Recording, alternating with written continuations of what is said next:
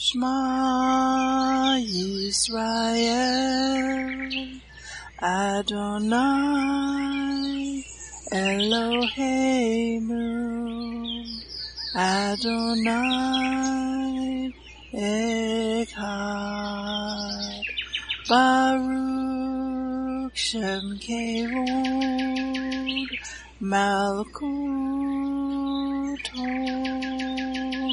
Leolam Vaed. Hear, O Israel, the Lord is our God, the Lord is one. Blessed be the name of the glory of his kingdom forever and ever. Amen. Good morning, Mishpachah. Welcome to the Daily Audio Torah. I'm Laura Densmore, your host, and I'm so glad you're joining in with me today. Today is Monday, May 29th. In Revelation 1:8, Yeshua says of himself, I am the Alpha and Omega, the Aleph and Tav, the beginning and the ending, says the Lord, which is and which was and which is to come, the Almighty. Did you know that if you read Genesis 1:1 in Hebrew, there is an Aleph Tav right smack dab in the middle of that verse? Truly, Yeshua, the Aleph Tav, is there in the beginning and the end. So, if you were reading your Bible in Hebrew, whenever you come across Aleph Tav, this is a direct reference to Yeshua. The acronym for Daily Audio Torah is DAT. In Hebrew, that is Dalet, Aleph, Tav. When you unpack that in the ancient Hebrew picture language, what it means is this: doorway to the Aleph Tav. The Daily Audio Torah is your doorway to the Aleph Tav, your doorway to Yeshua. Are you being blessed by this ministry? Please consider supporting Daily Audio Torah. You can make a one-time or a recurring donation by going to dailyaudiotorah.com and then click on the Give pick on the navigation menu. You can then make a secure online donation there. Thank you for your prayers, and thank you for your support. Now let's continue our journey through the entire Bible in 1 year.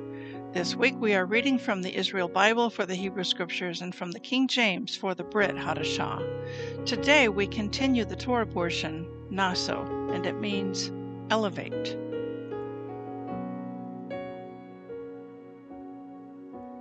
Numbers 5:1-15.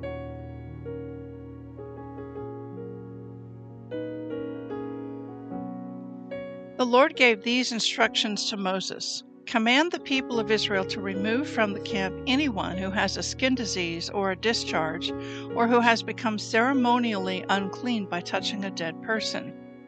This command applies to men and women alike. Remove them so they will not defile the camp in which I live among them. So the Israelites did as the Lord had commanded Moses and removed such people from the camp. Then the Lord said to Moses, Give the following instructions to the people of Israel. If any of the people, men or women, betray the Lord by doing wrong to another person, they are guilty. They must confess their sin and make full restitution for what they have done, adding an additional 20% and returning it to the person who was wronged. But if the person who was wronged is dead, and there are no near relatives to whom restitution can be made, the payment belongs to the Lord and must be given to the priest.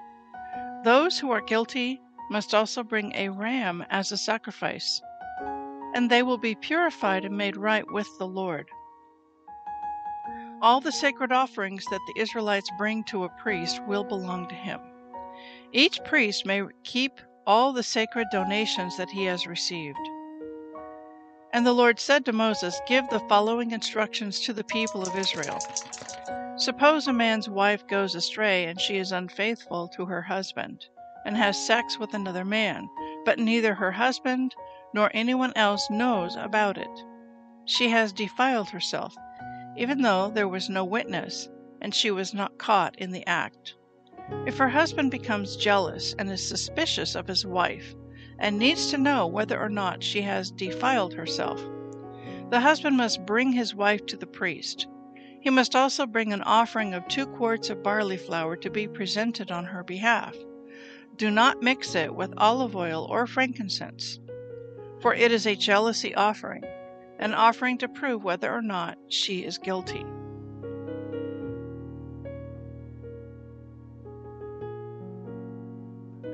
Second Samuel 14:1 to 15:22.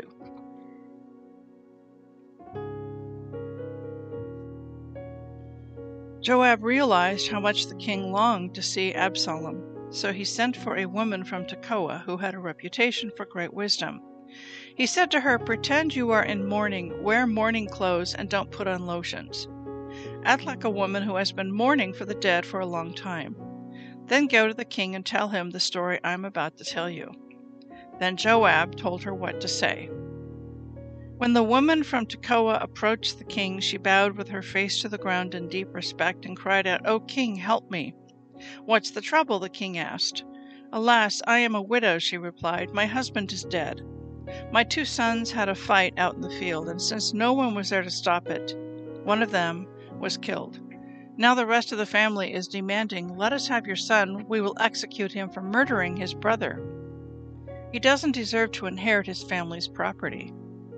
They want to extinguish the only coal I have left, and my husband's name and family will disappear from the face of the earth." "Leave it to me," the king told her. "Go home and I'll see to it that no one touches him." "Oh, thank you, my lord the king," the woman from Tekoa replied. "If you are criticized for helping me, let the blame fall on me and on my father's house, and let the king and his throne be innocent." "If anyone objects," the king said, "bring him to me. I can assure you he will never harm you again." And then she said, "Please swear to me by the Lord your God that you won't let anyone take vengeance against my son. I want no more bloodshed." "As surely as the Lord lives," he replied, "not a hair on your son's head will be disturbed." "Please allow me to ask one more thing of my lord the king," she said. "Go ahead and speak," he responded. She replied, "Why don't you do as much for the people of God as you have promised to do for me? You have convicted yourself in making this decision because you have refused to bring home your own banished son. All of us must die eventually. Our lives are like water spilled out on the ground which cannot be gathered up again. But God does not just sweep life away. Instead, he devises ways to bring us back when we have been separated from him. I have come to plead with my lord the king because people have threatened me. I said to myself, perhaps the king will listen to me and rescue us from those who would cut us off from the inheritance God has given us. Yes, my lord the king will give us peace of mind again. I know that you are like an angel of God in discerning good from evil. May the Lord your God be with you." "I must know one thing," the king replied, "and tell me the truth." "Yes, my lord the king," she responded. "Did Joab put you up to this?" And the woman replied, "My lord the king, how can I deny it? Nobody can hide anything from you. Yes, Joab sent me and told me what to say. He did it to place the matter before you in a different light. But you are as wise as an angel of God, and you understand everything that happens among us." So the king sent for Joab and told him, "All right, go and bring back the young man Absalom."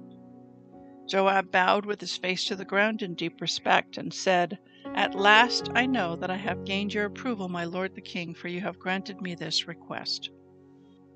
Then Joab went to Geshur and brought Absalom back to Jerusalem. But the king gave this order, "Absalom may go to his own house, but he must never come into my presence." So Absalom did not see the king. Now Absalom was praised as the most handsome man in all Israel. He was flawless from head to foot. He cut his hair only once a year, and then only because it was so heavy. When he weighed it out, it came to 5 pounds. He had 3 sons and 1 daughter. His daughter's name was Tamar, and she was very beautiful. Absalom lived in Jerusalem for 2 years, but he never got to see the king. Then Absalom sent for Joab to ask him to intercede for him, but Joab refused to come. Absalom sent for him a second time, but again Joab refused to come. So Absalom said to his servants, "Go and set fire to Joab's barley field, the field next to mine." So they set his field on fire, as Absalom had commanded. Then Joab came to Absalom at his house and demanded, "Why did your servant set my field on fire?" And Absalom replied, "Because I wanted you to ask the king why he brought me back from Geshur if he didn't intend to see me. I might as well have stayed there. Let me see the king. If he finds me guilty of anything, then let him kill me." So Joab told the king what Absalom had said. Then at last David summoned Absalom, who came and bowed low before the king, and the king kissed him. After this, Absalom bought a chariot and horses, and he hired 50 bodyguards to run ahead of him. He got up early every morning and went out to the gate of the city. When people brought a case to the king for judgment, Absalom would ask where in Israel they were from, and they would tell him their tribe. Then Absalom would say, "You've really got a strong case here. It's too bad the king doesn't have anyone to hear it. I wish I were the judge. Then everyone could bring their cases to me for judgment, and I would give them justice." When people tried to bow before him, Absalom wouldn't let them. Instead, he took them by the hand and kissed them. Absalom did this with everyone who came to the king for judgment, and so he stole the hearts of all the people of Israel.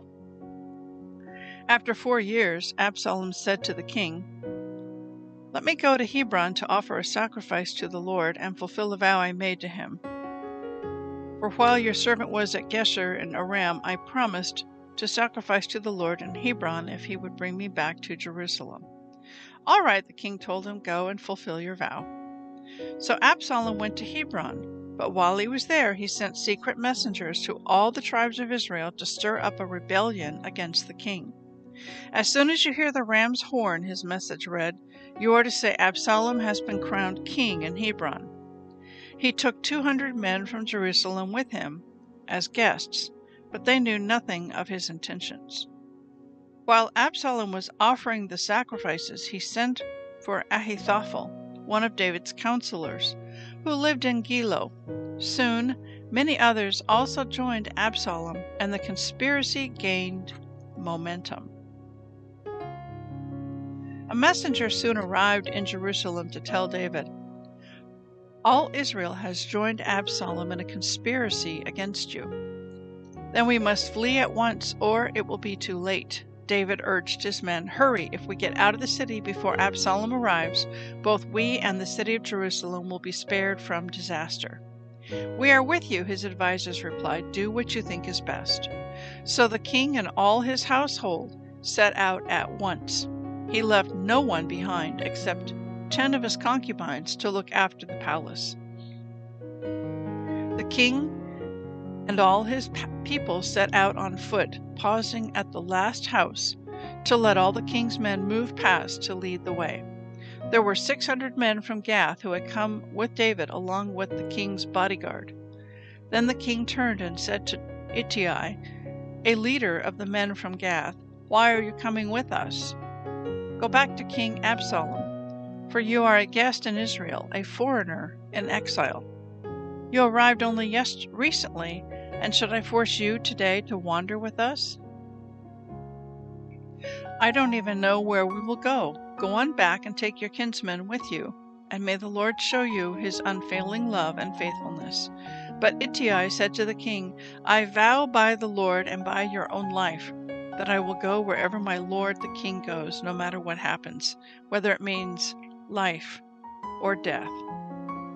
David replied, "All right, come with us." So Ittai and all his men and their families went along. John 18:1-24. After saying these things, Yeshua crossed the Kidron Valley with his disciples and entered a grove of olive trees. Judas the betrayer knew this place because Yeshua had often gone there with his disciples. The leading priests and Pharisees had given Judas a contingent of Roman soldiers and temple guards to accompany him. Now, with blazing torches, lanterns, and weapons, they arrived at the olive grove. Yeshua fully realized all that was going to happen to him, so he stepped forward to meet them. "Who are you looking for?" he asked. "Yeshua the Nazarene," they replied. "I am he," Yeshua said. Judas, who betrayed him, was standing with them. As Yeshua said, "I am he," they all drew back and fell to the ground. Once more he asked them, "Who are you looking for?" And again they replied, "Jesus the Nazarene." "I told you that I am he," Yeshua said. "And since I am the one you want, let these others go." He did this to fulfill his own statement, "I did not lose a single one of those you have given me." Then Simon Peter drew a sword and slashed off the right ear of Malchus, the high priest's slave. But Yeshua said to Peter, "Put your sword back into its sheath. Shall I not drink from the cup of suffering the Father has given me?" So the soldiers, their commanding officer, and the temple guards arrested Yeshua and tied him up. First they took him to Annas, since he was the father-in-law of Caiaphas, the high priest at that time. Caiaphas was the one who had told the other Jewish leaders, "It's better that one man should die for the people." Simon Peter followed Yeshua, as did another of the disciples. That other disciple was acquainted with the high priest, so he was allowed to enter the high priest's courtyard with Yeshua. Peter had to stay outside the gate. Then the disciple who knew the high priest spoke to the woman watching at the gate, and she let Peter in. The woman asked Peter, "You're not one of that man's disciples, are you?" "No," he said, "I am not." Because it was cold, the household servants and guards had made a charcoal fire. They stood around it, warming themselves, and Peter stood with them, warming himself. Inside, the high priest began asking Yeshua about his followers and what he had been teaching them. Yeshua replied, "Everyone knows what I teach. I have preached regularly in the synagogues and the temple where the people gather. I have not spoken in secret. Why are you asking me this question? Ask those who heard me. They know what I said." Then one of the temple guards standing nearby slapped Yeshua across the face. "Is that the way to answer the high priest?" he demanded. Yeshua replied, "If I said anything wrong, you must prove it. But if I'm speaking the truth, why are you beating me?"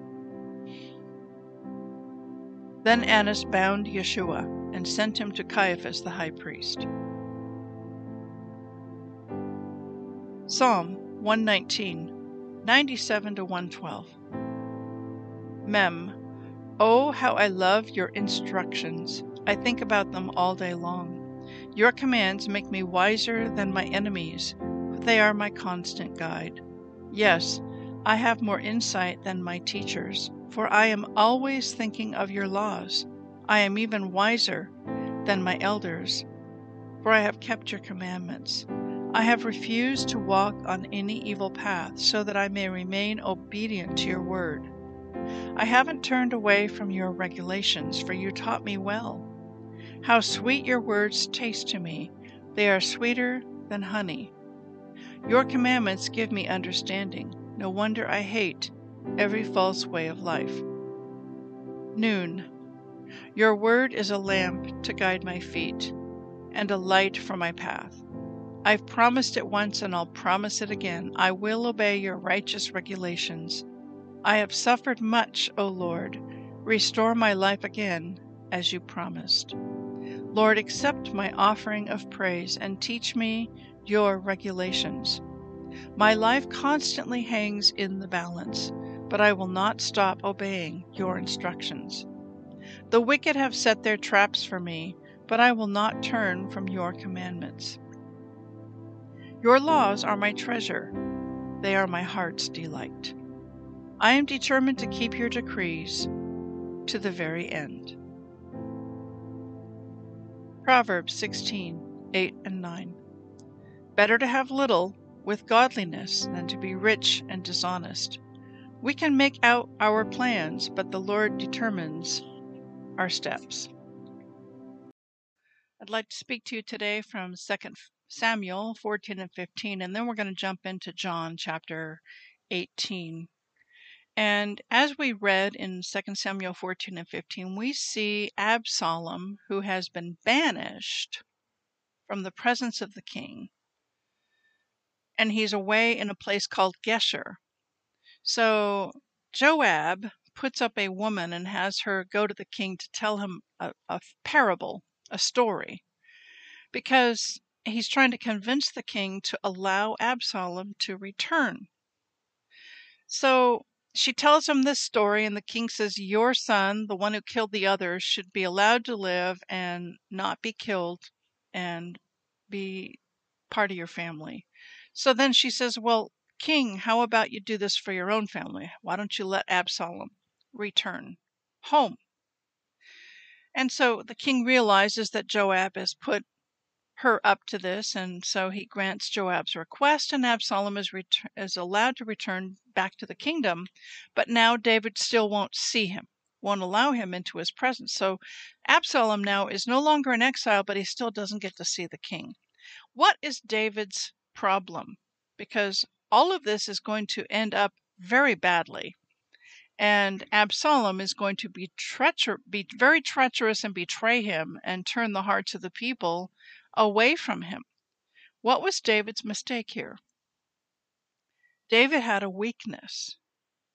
The weakness was that he loved his son Absalom blindly, and he didn't apply proper discipline.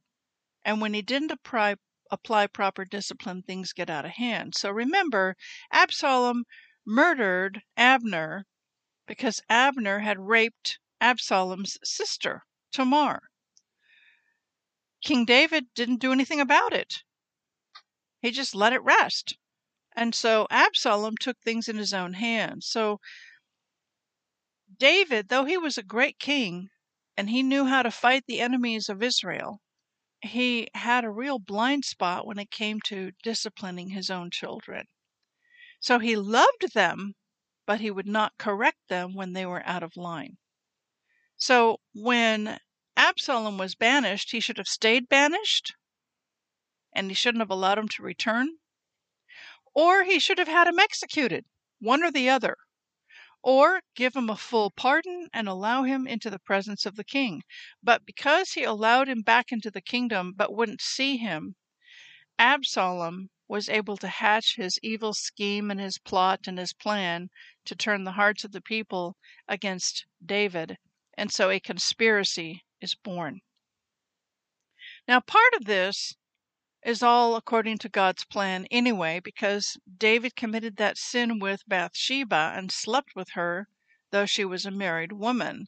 And when he was confronted by Nathan the prophet, God spoke through Nathan the prophet to David and said, what you did in secret is what you did in secret, but you're going to have this come back on you, and your women are going to be slept with by another person publicly in all the sight of Israel. What you did in secret is going to be repeated publicly.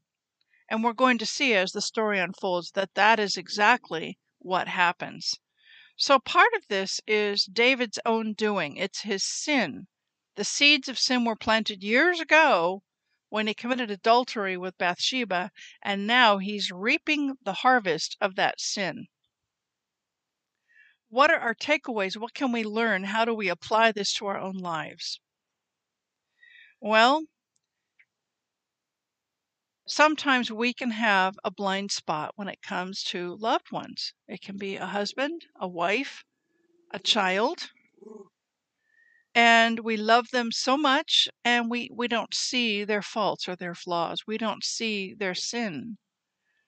Or maybe we see it, but we're soft on it. We're soft on the sin because, after all, we love this person. And I know that that has been an area of weakness in my own life. And when you're soft on sin and you don't have healthy boundaries and you don't give proper consequences for sin, it comes back and bites you in the butt real hard.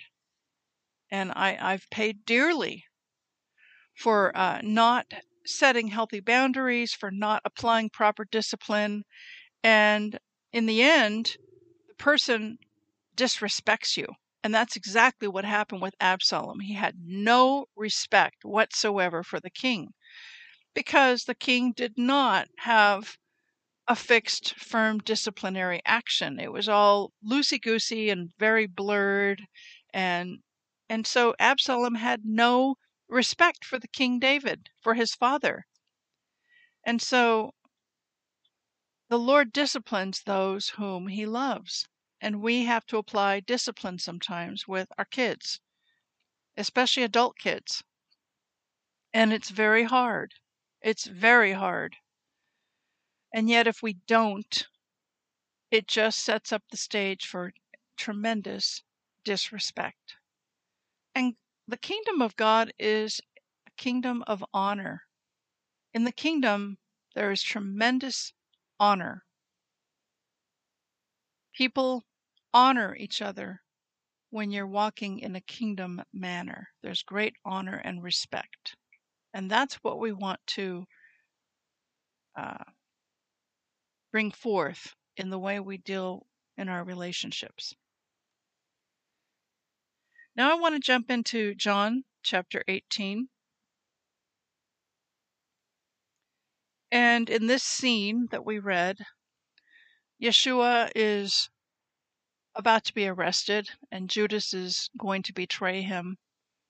And so Yeshua and the disciples have gone to the olive grove to pray, and then the accusers come to arrest Yeshua.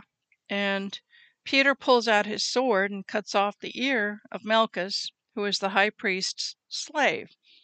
And Yeshua tells him, "Put your sword back into its sheath. Shall I not drink from the cup of suffering the Father has given to me?"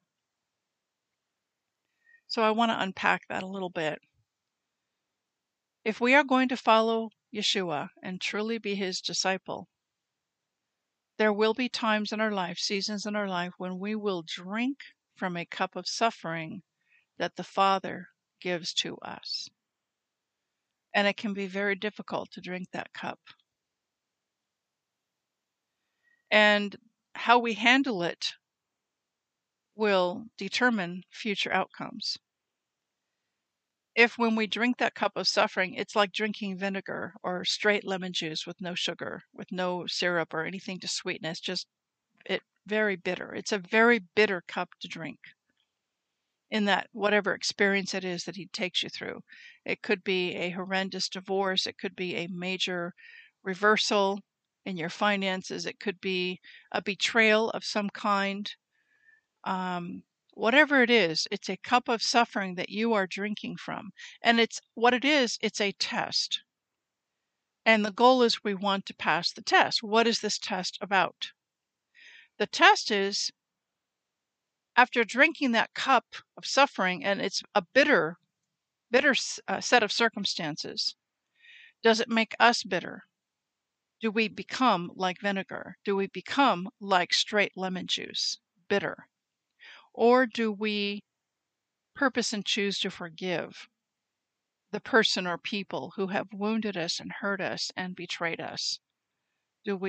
Forgiveness is what brings sweetness in a person's character. When we don't forgive, we become hardened and bitter. When we choose to forgive, we stay sweet and we stay loving. So it's about our character.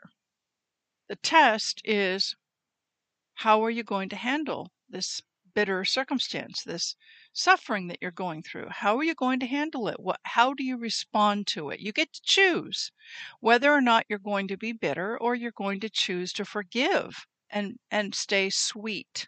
That's the choice in front of you. That's the test in front of you. And it's a decision. So if you find that you have become bitter in some aspect or area, or hardened because of some kind of a cup of suffering that you went through, it's never too late. You can always pray and ask the Lord, Father God, you can pray a prayer like this: Father God, I purpose and choose to forgive this person for what they did to me. I purpose and choose to forgive them. I yield and I surrender and I put them in your hands. And I repent, renounce, and reject the spirit of bitterness and unforgiveness. That spirit must leave right now in the name of Jesus, in the name of Yeshua. I close the door to that spirit and I seal it in the blood of Yeshua. And now, Holy Spirit, please come, heal my heart, and reveal your truth to me. Then be still and be quiet, and allow the Holy Spirit to speak to your heart. He may give you a personal word. He may bring a scripture to your mind. He may whisper something to you, but he will speak to you. May we all remain sweet and be forgiving people. Have a blessed day. We'll see you tomorrow. Shalom. Yevrekka Adonai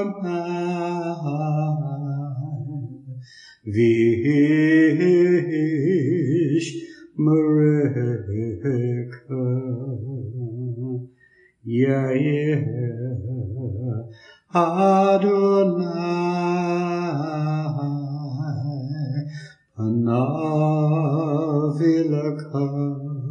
Vikuneka Isa Adonai Panav Ileka Vayasem Leka Leka Shalom.